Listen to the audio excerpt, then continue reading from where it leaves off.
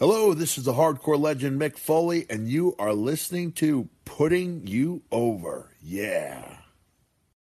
This guy's called the Standing Streamer.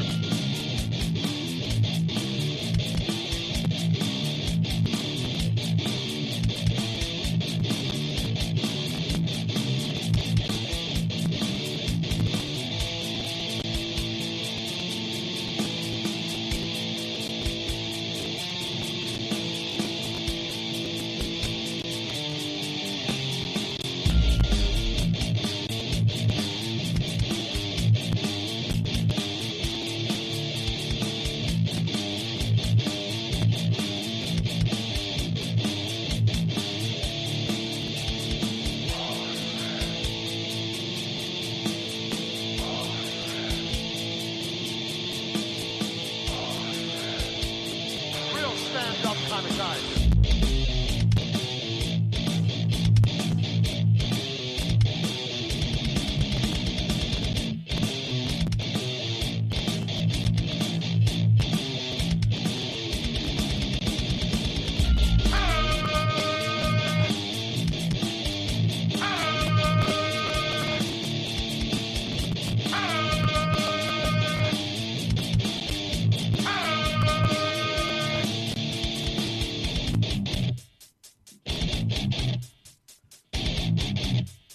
Hey, everybody, Brian Zane from Wrestling with Regret, and you're watching Putting You Over.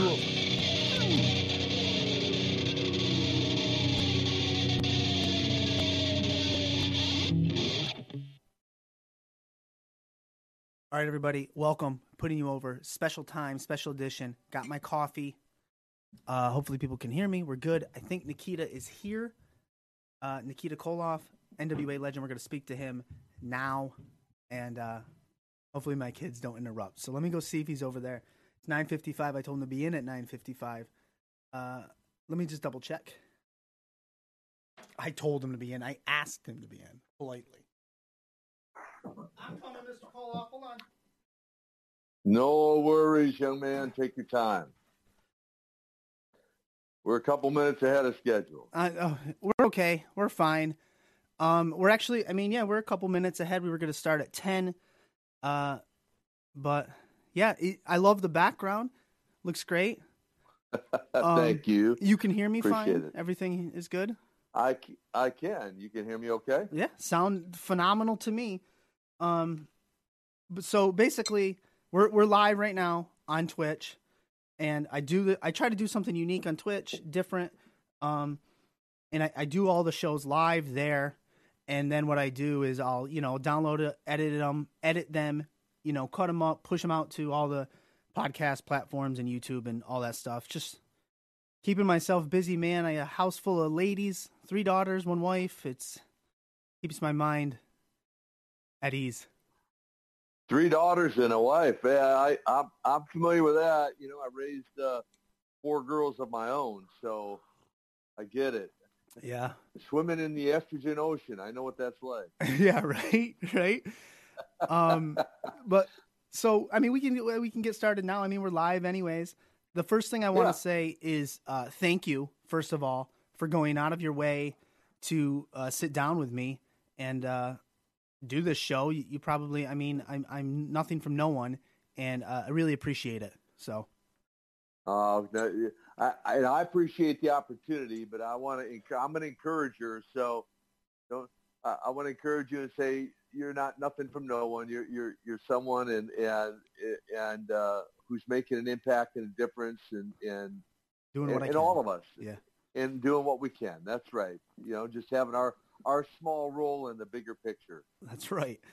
Well said. And when I was preparing for this show, trying to take some notes and stuff, I said to myself, I just don't want to ask the same questions I'm sure you've heard a million times. And I said to myself, well, he's been doing this for so long, I probably can't. There's probably no possible way I could. So I'm going to do the best, and hopefully something comes from that. Absolutely it will. Let's roll, man. Yeah, you're NWA Hall of Famer. Your resume speaks for itself. You went from, we'll do a quick rundown, Crockett Promotions to WCW to, late in your career, the NWA/TNA. version and whatnot. But what always intrigues me is how does the Russian Nightmare go from football, because you wanted to be a pro football player, to wrestling? How does that start? How's that come about? Yeah, of course, let me just say up front, if people want the full story, Right. I always just send them. They have a couple options. They can go to NikitaKoloff.com, or they can pick up a copy of Nikita: A Tale of the Ring and Redemption, the last book that I wrote, the biography, and not only get the full story from all the way back into my early days in Minneapolis, Moscow, Minnesota, but if they're a wrestling fan of to any degree, William Murdoch, who did the book with me, is a wrestling historian, and we take kind of the roots of wrestling all the way back to the 1800s. Wow. And give people kind of a glimpse into that whole world that they may not have otherwise realized. But all that said, so yeah, the Cliff Note version of that is growing up, dreaming of being a professional football player, of one day playing in the NFL, and on that path through high school and college, although I had a couple setbacks, I'd suffered a fractured leg my freshman year, overcame that setback. It didn't hold me back. I used it as a comeback to play 3 more years, only to fracture my other leg my senior year while being scouted by the NFL in college, Morehead State University up in northern Minnesota. Yeah. And had the confidence to overcome that injury because I'd already overcome it, 3 years prior. And so I was on the path of training for pro football tryout when some of my buddies, well, actually in my last days of college, some of my buddies had got into wrestling, Barry Darso, Ravishing Rick Rude, Mr. Perfect Kurt Hennig, Animal and Hawk, the Legion of Doom, the Road Warriors, just to name a few, who had already broke into that business and were engaged in that as I was wrapping up my college days and training for football tryout. And then I got a random call from Road Warrior Animal one morning and asking me about my thoughts about being a wrestler. And honestly, I really had not entertained the idea of it. I didn't grow up dreaming of being a wrestler. It wasn't on the radar. Yeah. But when I saw their success and what they were doing, and there was a gap in there of time between my working out and my tryout, I thought, why not? Why not give it a shot, see if it works out. If it doesn't, I'll still pursue the path of football. And of course, the history speaks, as you said, for itself. I made a phone call to a promoter in Charlotte named Jim Crockett, had a 5-minute conversation with him, sight unseen. There weren't cell phones in those days where you take a selfie and send a picture. And, we discussed really in 5 minutes the idea of coming to Charlotte, North Carolina, where I'd never been, entering the business of professional wrestling, which I never had considered prior, with no experience, no amateur wrestling background, no professional training. I mean, I didn't go through any training schools or any of that. I just showed up the day Jim Crockett said to be in his office. Wow, and he struck gold.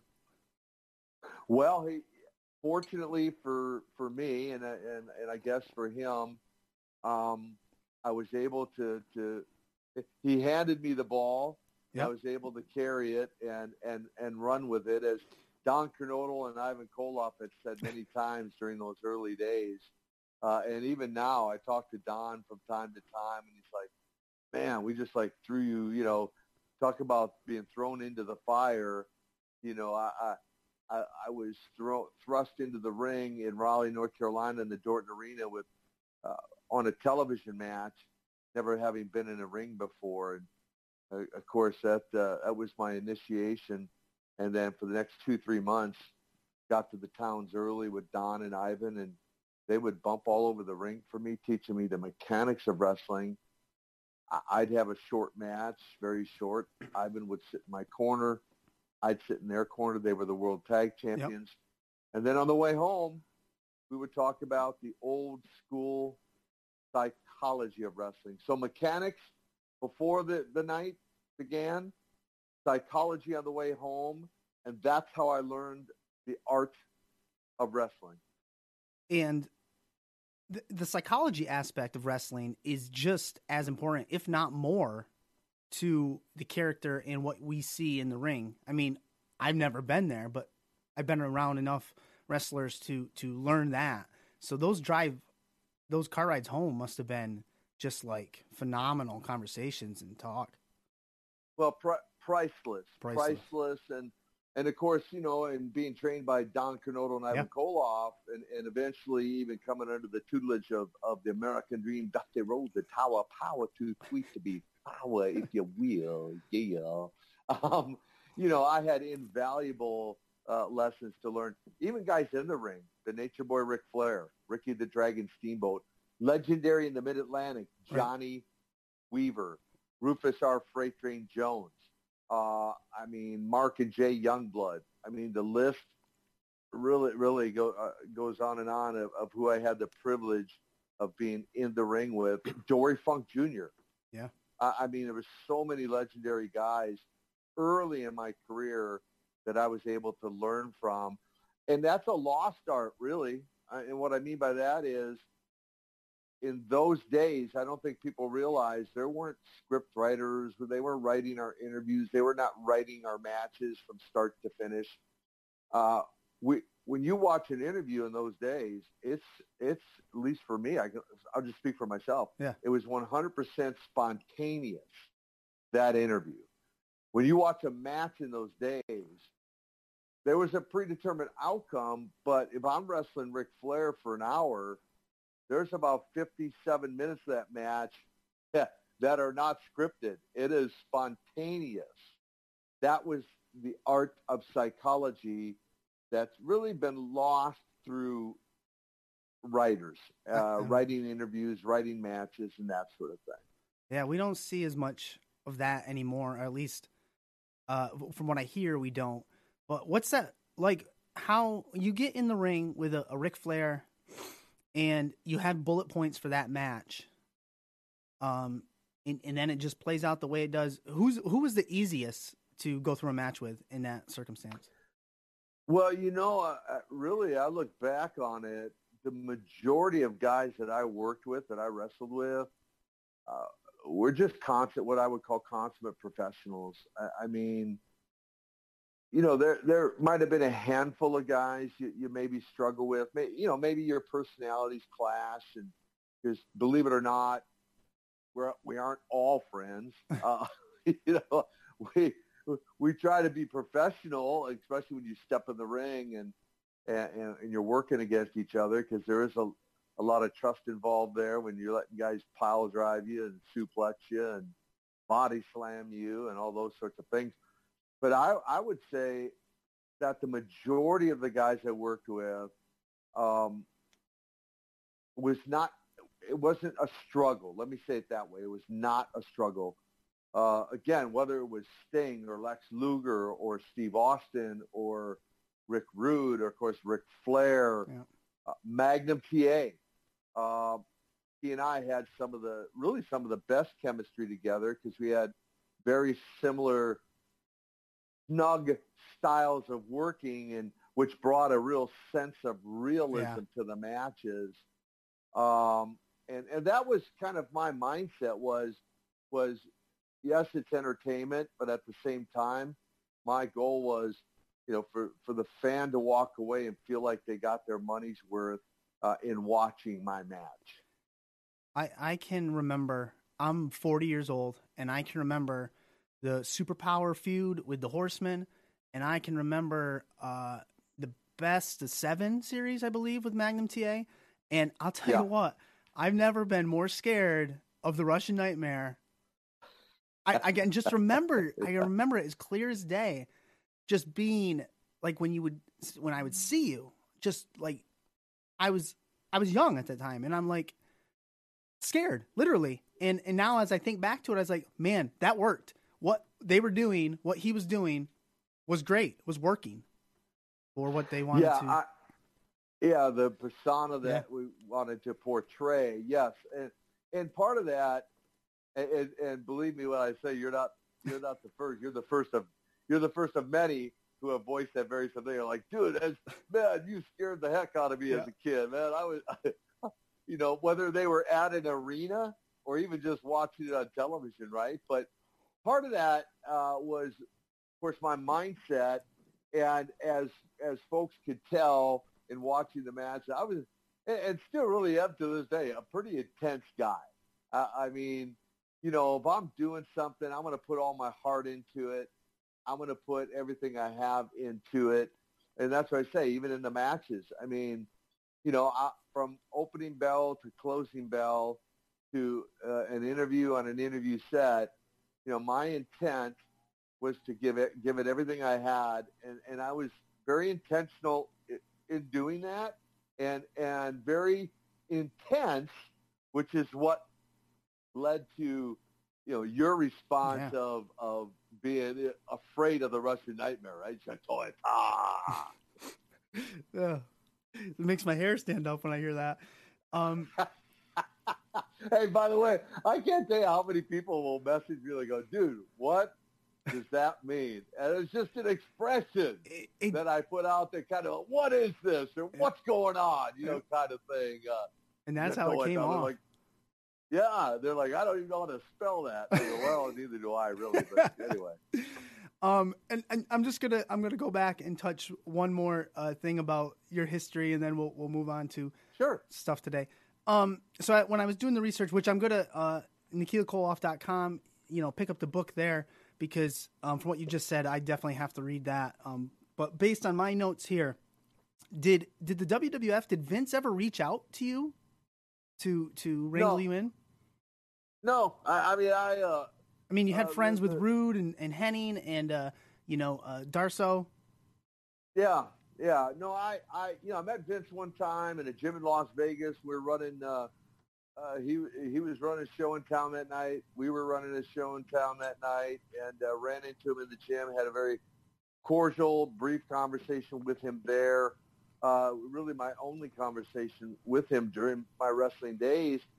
And when Darso told me he was going to leave, we had brought him into the Carolinas as Crusher Khrushchev. Yep.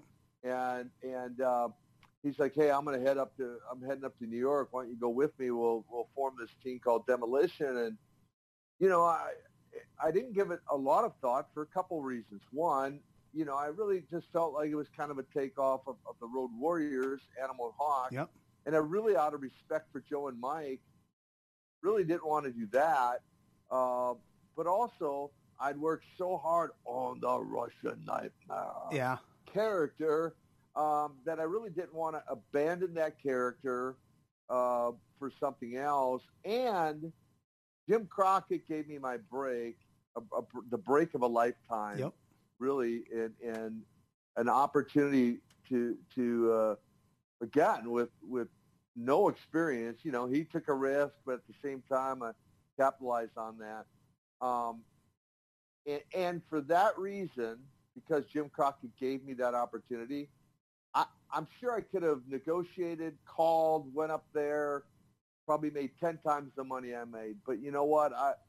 Loyalty, anyone who knows me will understand that loyalty is a big thing with me. I mean, I'm loyal to the NWA to this day. Yeah. I love what Billy Corgan and Dave Lagana, the guys are doing with NWA Power. But loyalty was a big thing for me, and I was willing to stay with the NWA, even for less money, just because of the break that Jim Crockett gave to me. I was going to say, as I was doing this research, I heard that a lot in other interviews. You're extremely loyal, and you're right. Crockett, he took you on sight unseen, as you said. And where could you have gone? Hogan USA, Russian Nightmare USSR, where could that have been? Who knows? But, sticking around with the NWA. And as you said, NWA Power, you're still loyal to them this day. What were your thoughts and feelings when you heard that Corgan was bringing that back. I was excited, and even last year participating in their Crockett Cup, they brought the return of the Crockett Cup, and here in not far from my home actually in North Carolina, and to be able to participate in that, and then last December go down and actually walk into the studio and film some things there in the studio, reintroducing the World Television Title belt that I held around my waist. And it just took me back to those days at 10th and Techwood, when we would walk in every Saturday morning for that studio audience and film 3 hours of TV for Saturday night at 6:05 and Sunday night. And so I hope that, that they're able to continue on and stick with their vision and maintain those grassroots approach that they're taking, because it's something different. It's different from the AWE, it's different from TNA, it's different from WWE. It's something different. Yep. And I think there's a lot of fans out there, at least my experience from all the, the Legends autograph signings and things that I've done and continue to do, that there's a lot of fans out there that love that, have missed that, and are appreciating what Billy and Dave and Nick, all these and the guys are doing. Yeah, I was going to touch on that. The fans get a bad rap, especially on Twitter. Wrestling fans on Twitter just are toxic. But your experience with signings and what you just said, there's a whole sector of fans that have been craving for this refreshing throwback NWA hour-long format. What's your experience with those type of fans and the signs? You said, they're coming off great, right? Yeah, again, every town I go to, every place I go and sign autographs, and over the last 20 years, have said to me, man, I miss that golden era, that era that you were a part of. I miss that feel of not only the studio wrestling, but just the excitement and so I get it. Not every fan's going to appreciate that, or it's not going to appeal to every wrestler, and that's okay. That's why we've got the WWE. It's why we got now the AEW and the other organizations, Ring of Honor and others. And variety is good, and competition is good. Competition is healthy. Yep. And so if you can bring a variety of wrestling product to the marketplace, at least gives the fans the option or the opportunity to watch some different things. And my hope is, and even for myself, I appreciate what the WWE does. I'm not going to try to be critical of them. Vince McMahon has obviously been very successful in the promotion of WWE and in my days WWF, and kudos to him for his marketing prowess and what he's been able to accomplish in taking it worldwide. And I'm grateful for the WWE network that continues to show some of my old matches and keeps my name out there, and so I'm thankful for that. I was going to ask you if you kept up with the other products, the WWEs, the AEWs, MLWs, people like that. Do you keep up with them as much, or probably don't have time? I don't really. Because of what I do now, it's not on the forefront of my radar. I'll catch up on kind of current affairs more when I'm out signing autographs, and people will kind of fill me in a little bit on that level. If I catch anything at all, it's going to be the NWA Power. And then on social media, you'll see bits and pieces and current affairs on social media. And although I don't spend a lot of time on social media, I kind of pick up on things that way. So just really through conversations, not so much my sitting down. Listen, I haven't had satellite or cable television in my home for 12 years. So. I don't even have cable here either, which is amazing. But within today's day and age, you don't need cable. You have all sorts of streaming services, the network. My daughters can watch. Disney Plus is on 24/7 in my house. So yeah, YouTube, right? Yeah. I mean, all the other outlets that we have now. So, but I limit my time in front of a screen anyway. I try to be very mindful of that. yes. To go back to the NWA Power, they got the Circle Squared, which is them given opportunities to, I'm going to say independent wrestlers. They're not new. Some guys have been in the business a while. Some are more new. But you're involved in that. You're coaching Jeff Lewis, Neal, and Tyson Dean. How did that all come about, too? Well, I've known Jeff over the years and watched his work in the ring, again, because I've been on some of the shows signing autographs where he was performing. And Jeff approached me a couple of years ago. And for anyone who may have saw some of their promos, maybe, I don't know if they did or didn't, but all that to say, Jeff approached me a couple of years ago and said, hey, I'd really like to take my game to the next level, have a few ideas. And then eventually Tyson Alexander Dean came into the picture. And I thought to myself, hey, I was coached by a couple of great guys, Yep. Ivan Koloff and Don Granado. These guys, any elite athlete likes to, who has excelled to that level has had a coach. I mean, he just has. And so I look at these two guys, and both of them have experience under their belts. They're good at their craft, and yet they have a hunger and a desire to go to the next level. And so why not? Why not step in and share with them some of the knowledge and information and experience that I gained from Ivan, Don, Dusty, and others, and be able to try to help them take their game to the next level. And if they land a contract with NWA Power, that would just, be an added blessing. But at very least, they could step their game up. And so I agreed to do that. And depending on what would unfold there, we've got some ideas that we're considering that I'm not at liberty to divulge at this time. That's right. Keep it I'll kayfabe. I'm about that. I'll keep it like old school. I'll keep people, how the show used to end. The TV show would end with a cliffhanger, getting you to come back next week to watch. So I'll leave it with that part of the conversation as a cliffhanger, saying, what are these guys up to, Coach K and Tyson and Jeff? So let's just see what potentially could unfold in the future.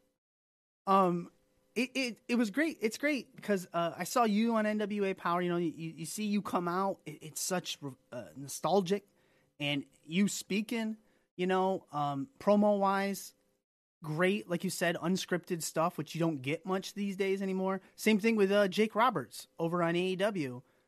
It's just good to see. For anybody out there that may see this promo wise, do you have any advice for giving promos?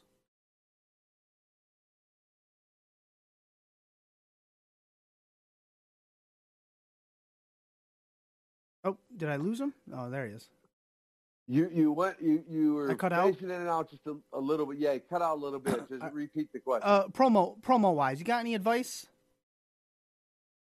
As far as delivering a promo, we know some of the best promos are unscripted. Any advice for anyone out there? Well, I think you hit the nail on the head. I mean, again, if you compare today's product with the era that I was a part of, again, and I'm basing this on fan comments, right? What Right. fans have said to me, even fan reaction in the arenas. I think a big part, I think a major difference is, again, the difference between something spontaneous and something that's scripted. And taking nothing away from the guys today who are handed a script and doing their best to deliver that interview or deliver that match. When it's unscripted, so to speak, Yeah.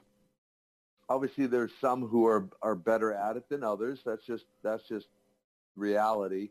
However, when you're speaking from really, in a sense, kind of from the heart, because it is spontaneous, it seems to come across with a more sense of realism than when you're just memorizing a script and delivering a script. Not that there's still not, a passion or emotion in it, but it's a script. It's not. It's written by somebody else and handed to you. It's not your own thoughts. It's not coming from, essentially from your heart in that way, and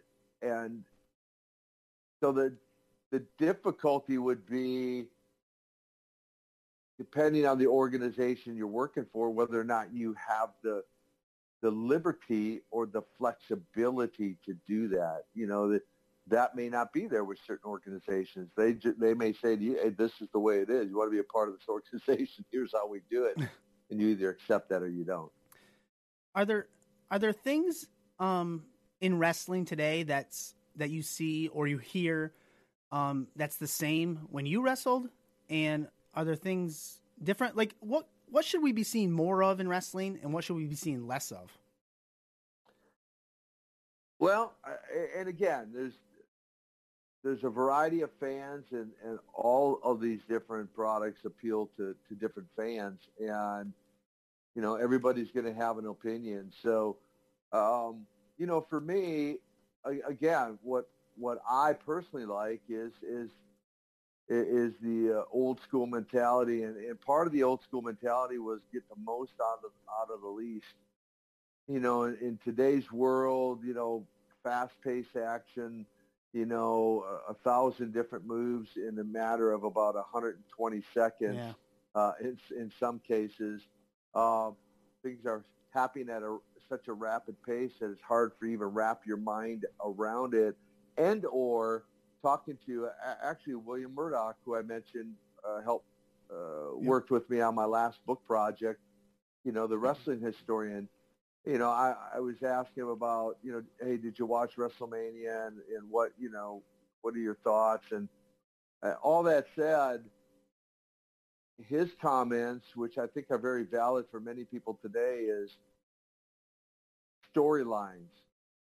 And what I mean by that is, when I was building up to the first Great American Bash against Ric Flair, it was about a 6-month build-up for that. Without really either of us having any kind of altercation, for the most part, leading into that evening of the Great American Bash. We took our time building that story, and Bill brought up the matches between Jack and Jerry Briscoe and Ricky Steamboat and Jay Youngblood, and how they took 2 years building that story. 2 years. And Jack and Jerry had both been NWA World Heavyweight Champions, but they had never been the NWA World Tag Team Champions. And so that was part of the story as their quest to go after the World Tag Team titles. But 2 years, Bill said, they built that story. Well, it seems like nowadays stories are built in like 2 minutes. Right. and then blown off, or one guy's wrestling the same guy 9 different times over and over and over and over again. And it seems like in those days there were different tiers of wrestlers, which in today's world, all of them seem to be on the same tier, and which limits the future, the hope for a future superstar. Does that make sense? Yes, it does. That's what I don't know that they can go back to that. I don't know. I don't know. It's tough. Time will tell. And one of the things I like or wish I could see more, it's weird. What I want to see more of is actually less wrestling. You have Raw has 3 hours every Monday. And then you have the NWA, and people like the NWA, people like MLW, they put on about an hour program, an hour show. And I think I actually take more out of the hour than I do the 3 hours. I've heard more than one person say that. And again, I mean, Bill told me WrestleMania for the first time was like 2 nights, and it was Yep. like 4 hours each night. Yeah. That included the hour pre-show or Yep. something. I'm like, 8 hours. I'm like, wow. See, for me, hey, listen, I'm grateful that I had the opportunity I had, but I for one, I just don't want to sit in front of a television for 8 hours, and that's just me. Now, nothing against those who enjoy that, who love that. That's just me. And again, the old school mentality, my brother, was less equals more. Yep. And I did a tour across Canada 2-3 years ago, and we did 21 cities in 21 days. Wow. We covered 5,500 miles. It was pretty amazing because I'd never seen. Canada's beautiful. For all the Canucks out there, love your country, beautiful country. I got to see 19 cities, I think, that I had never been to, several provinces that I'd never traveled to. And it was interesting because on the first few days, a lot of these younger guys and even some of the gals on the card were coming to me saying, "Hey, did you watch my match? Do you, can you give me any pointers? Can you, And so I made it a point. In fact, one of the guys brought me a notebook and a pen because I said, I can't remember all your matches, if I could write them down. So he brought me a notebook and a pen, So I did. I started writing down, watching all their matches and shared a few thoughts that I thought would benefit them in their careers. And what was interesting was I said to several of them, I go, I can give you some pointers, but here's the deal. You have kind of a new school mentality. Yeah. I'm from the old school, and I don't know if you'll even listen to what I'm telling you. It would just be a waste of my breath. But that said, to their credit, some of them really, they took to heart what I said, and especially about the more equals less. Like you're going out there trying to do 100 things. Yeah, slow it down. Man, if you just slowed the match down and gave people a time to really, really mentally assent into it, I'm telling you, get more response out of the fan if you did less than if you do more. And a few of them went out and implemented that, and it was fun because they'd come to me and they're like, "Oh my gosh, it worked." I mean, you were. I go, "Well, just saying." I might know what I'm talking about. It worked for many, many years, but prior to this new wave of doing things. But anyway, those are some thoughts. You mentioned WrestleMania. We're all stuck inside and can't really do much for the most part. But I watched WrestleMania with the kids, and one thing I took away from it this year was because they had to tape it and they had to basically do studio wrestling in some of the Firefly Funhouse and Taker's Boneyard match. The cinematic display of a match. Do you think we may see more cinematic productions like WWE did with that? Well, I mean, I'm sure it gave them thought for other possibilities for the future. Now, how well, and time will tell how well people will respond to it based on whatever they go, buy rates and all that sort of thing. Although, wrestling in an empty arena like that, obviously, in that world, it's a game of revenue, right? Yeah. It's a game of revenue. And look, if there's not people there's a lot of lost revenue by, merchandise sales and concession sales and, all of that, ticket sales for the live audience. So I wouldn't ever see him going fully away from that, perhaps, but it may give them another option of doing some things in the future now, having had that experience. Yeah, I think they won't go away from what they're used to based all on the revenue, the money. It's going to extend Taker's life as a performer, those type of matches. It was just interesting to see. But I want to transition a little bit into what you're doing right now with your ministry stuff. And try to do my best to relate that to wrestling because this is out of my area of quote unquote expertise. But you have people like HBK, AJ Styles, who have gone on, they've said that their faith means more than certain maybe programs or spots in the wrestling business. Do you think it's hard for somebody of Christian faith to be in the wrestling business and get those type of spots and have to say like, like they said, they're not going to do certain things. Is that challenging? Sure, absolutely, because and of course, again, today's wrestling world is different from the Right. days gone by. Yeah. Where again, I'm not on the road with these guys nowadays. I mean, in my day, reflect back in my day. I mean, in 1986, for example, I had 454 matches. Wow. Do the math on that. That's a lot of matches. Yeah, I had 454 matches, and so that was our lifestyle. I mean, it was a lifestyle of being on the road, and with that comes a lot of temptations, a lot of things at your disposal, and all of that. And so to be a Christ follower, for sure in those days was certainly a challenge. I'm not going to say it was impossible, but Right. it was a challenge. Now I don't. And I will say, I guess the difference would be in today's modern world. Obviously, the language has changed, and by that meaning the language on all shows, not just wrestling shows, but on all shows. It has become, a little more. They've become a little more lenient with what can be said and what is said. It was to a degree kept a bit cleaner back in those days.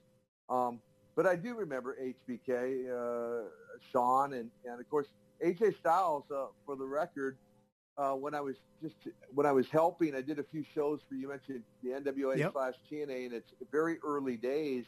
I did I think 4 shows for them to try to help them launch, and Jared wanted me back in the ring. I'm like, dude, I am not putting the tights back on. I'm done. No, you can stand on the apron. I'm like, oh yeah, the Russian Nightmare standing on the apron and not even getting in the ring, right, in a 6-man match or something. He's like, I'm like, not happening. But anyway, and I used to do a little Bible study for before, that's when they were doing the pay-per-view every Wednesday night live. Yep.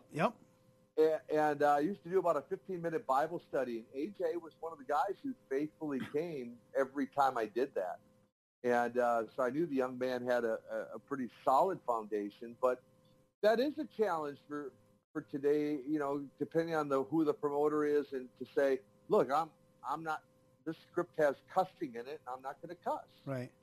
It's just I have a personal conviction I'm not going to cuss.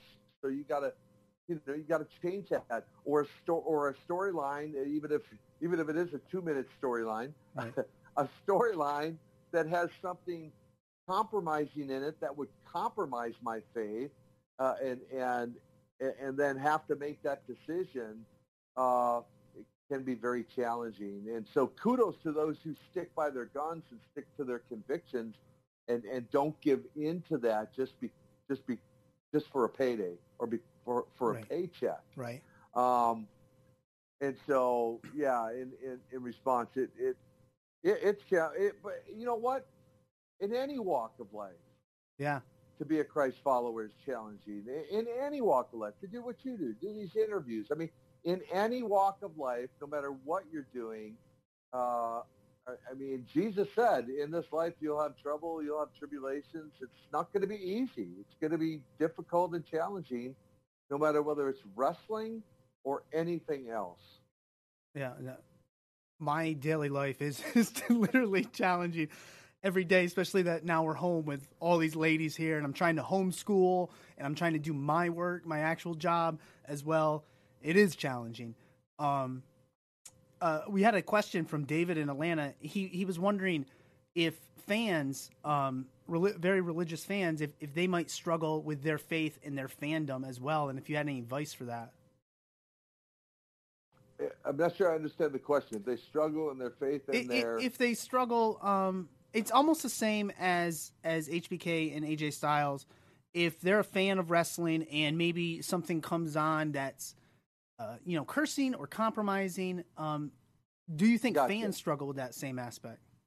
I would imagine so. And again, that's where personal conviction has to kick in, right? I mean, whether it's a wrestling show, whether it's a movie, I mean, regardless of what it, what a television show, I mean, personal conviction has to kick in, depending on your love for the Lord and how you want to honor him is how I would address that in terms of your conviction, is where you have to decide where you're going to draw the line and go, okay, and turn the channel or turn the TV off or walk out of the movie theater.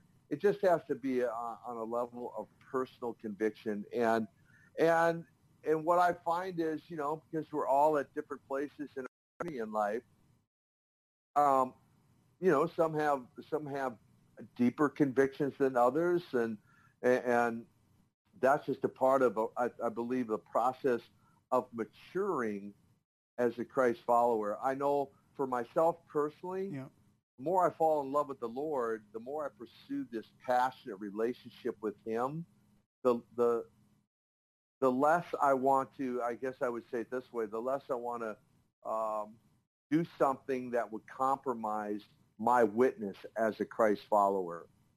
And so I find this, the more mature I become, the stronger my relation becomes, the more I want to do things that pleased him than please myself. Yeah, makes sense. Yeah. Another question in the chat asks, are you working on any more books right now? Actually, I am. Oh, man. He cut out. Oh, maybe he'll come back. Oh, did we lose him? Lose me? Yep, you're back. You are. You're working on a new book? Oh. Yeah, it's interesting they would ask. Yeah, I took a sabbatical two times last year up to the mountaintop, like literally to the mountaintop, and out of that came a brand new book that I am currently working on. It's going to be different from any of the others that I've done. I've done 3. Yeah. Breaking the Chains was the very first one I did several years ago. That's kind of been out of circulation. I'm actually looking at rewriting that and bringing that back into circulation. I'm also writing this brand new one that hopefully we'll have out by the end of the year. And A Tale of the Ring of Redemption. Bill Murdoch and I are actually working. I've already written 4 or 5 new chapters for that book. And so hopefully again, by the end of the year or really sooner, we hope to have a new edition with new chapters and maybe even some new photos and things in that as well. Not to say that the original one that's out there right now and available is not good, because it is. We just wanted to bring it even more up to date as well. So brand new book, second edition of the last book, and hopefully a revision of the very first book. And since we have a lot of time, that's kind of been occupying some of my time. You know what? That leads me. I wanted to ask you. Easter is coming up. I mean, it's tomorrow. We just had Good Friday. How are you going to be celebrating since people can't meet at church? Yeah, well, it was interesting. I actually celebrated Passover on Wednesday night with a Messianic Jewish friend of mine, Scott Volk, with the Passover Seder, and then Good Friday yesterday, just a time of reflection, some good quiet time of self-reflection and where I'm at. And for me, I've considered there's a number of churches have. In fact, I spoke last Sunday at Palm Sunday, Hickory, North Carolina, at the Hills Church, and tag teamed with Pastor Justin Porter at their drive-in church. They have and there was dozens and dozens of cars that came in for the service. They're doing that again tomorrow there in Hickory. If you're in the Hickory, North Carolina area, the Hills 11 a.m. Drive in. Pastor Justin's got a great Easter message. And obviously there's tons and tons and tons of church services online. My own church, The Refuge, Pastor Jay Stewart, actually started last night, today, and tomorrow is broadcasting 11 different Easter services online, through media and technology.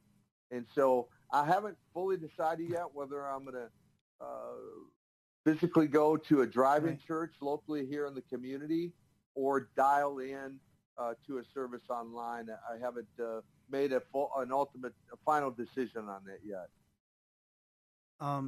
Let's move into, you want to tell us a little bit about Man Camp, what that's all about?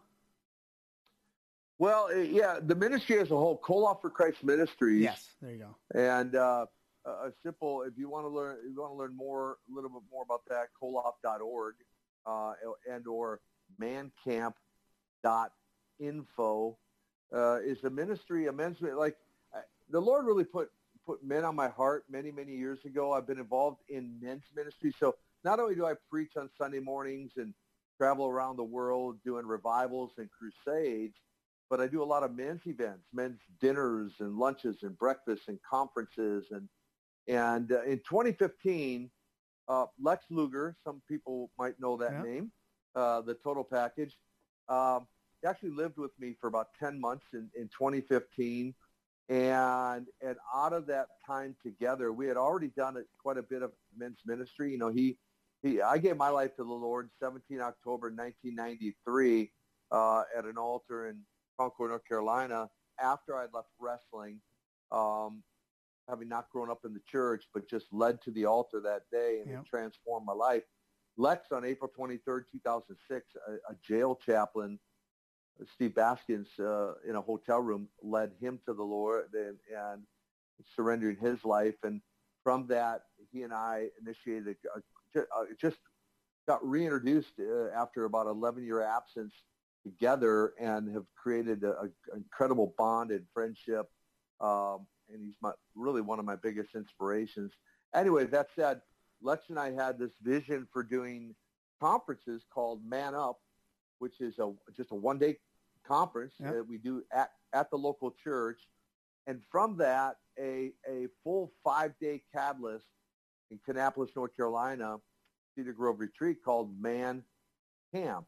And we take small groups of men. We limit it to 24 men, and they come in from all over the country, from all backgrounds, whether they're a man in the marketplace, someone in ministry. It doesn't matter your background, as long as you're 18 years or older.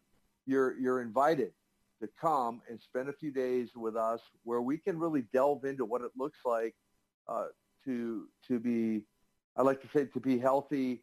Of course, physically, him and I take our years of experience in physical health, mental health, emotional health, spiritual health. We try to look at, my tagline is this: we want to equip men to send them home, someone like yourself with 3 girls and a wife, to be, men of God, lead your family well, and just be healthy in all these areas of your life. And so it's a pretty powerful, impacting few days that we spend together at this Man Camp.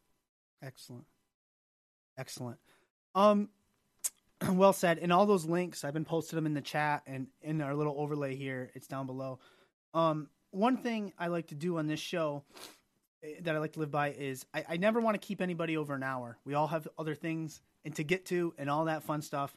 So it's at the point of the show where I'm going to hand you the microphone now. You're unscripted. You can plug whatever you want, put yourself over.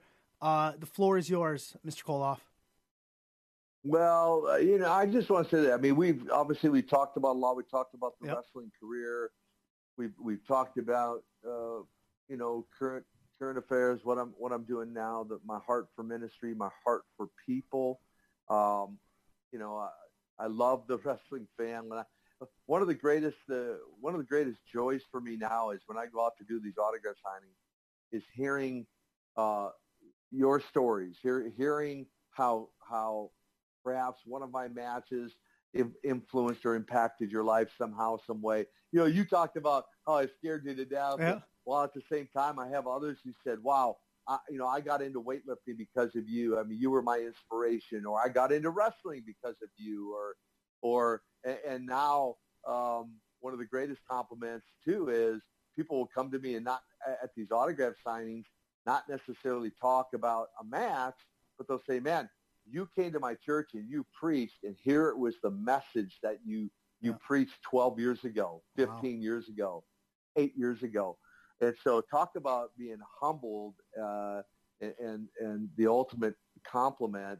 You know, that's what means more to me than so many other things. I'm grateful. I'm thankful for the wrestling career that I had. I'm grateful to be able to still go out and mingle with the fans, meet the fans, and all the pastors that bring me in. Many of the churches I go speak at, they were wrestling fans. They grew up watching wrestling, and they found out I'm an evangelist. I'm a minister, and invite me into their church. So, you know, certainly for those in the listening audience, if you'd love for me to come to your community, if there's a church, your home church, or talk to your pastor, give them my website, give them the koloff.org website, and perhaps I can come to your area. Or let me say this too. I had some fun on social media a few weeks ago, and I said, hey, if you have a favorite memory, a favorite story, whether it was in church, school. I used to do school assemblies. I still do some, speak in schools. But if you heard me speak somewhere, or you have a favorite memory from a wrestling match I was involved in, shoot me an email. And here's why. Here's why. The revision I'm doing for A Tale of the Ring of Redemption, I'm going to include a chapter that has some of those stories. Nice. Some of those stories. So if you want to email me at Nikita, the letter S as in Sam, Nikita S Koloff @gmail, your favorite memory of the Russian Nightmare. Again, whether it's in wrestling, whether it's at a church, whether it's school, email that story to me, and who knows, maybe your story will get included in that chapter.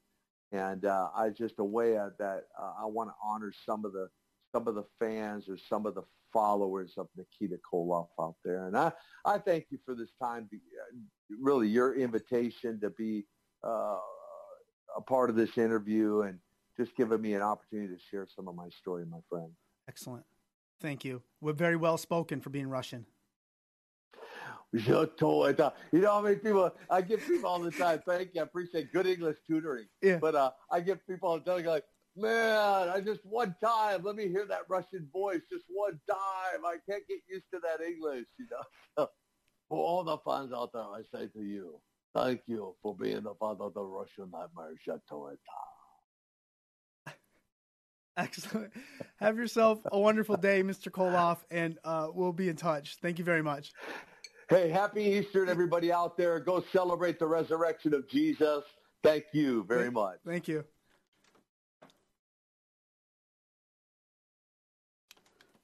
Well, there you have it. First edition of Putting You Over, Coffee and Clotheslines with Nikita Koloff. Man, I enjoyed it. I did my best not to ask the same things. I'm sure he's heard. I'm sure I did.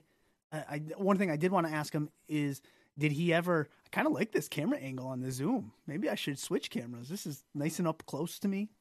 Get to see my beautiful face. Well, none of you guys can, but actually you could. If I do this, you could. Yeah, see? Look at that. My beautiful face.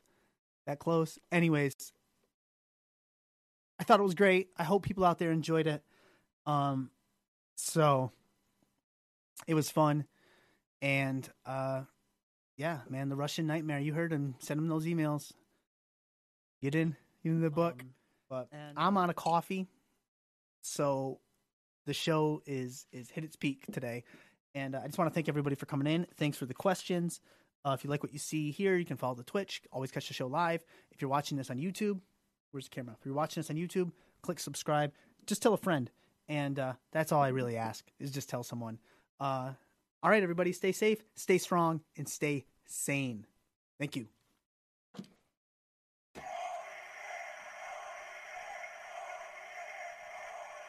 This guy's called the Standing Streamer.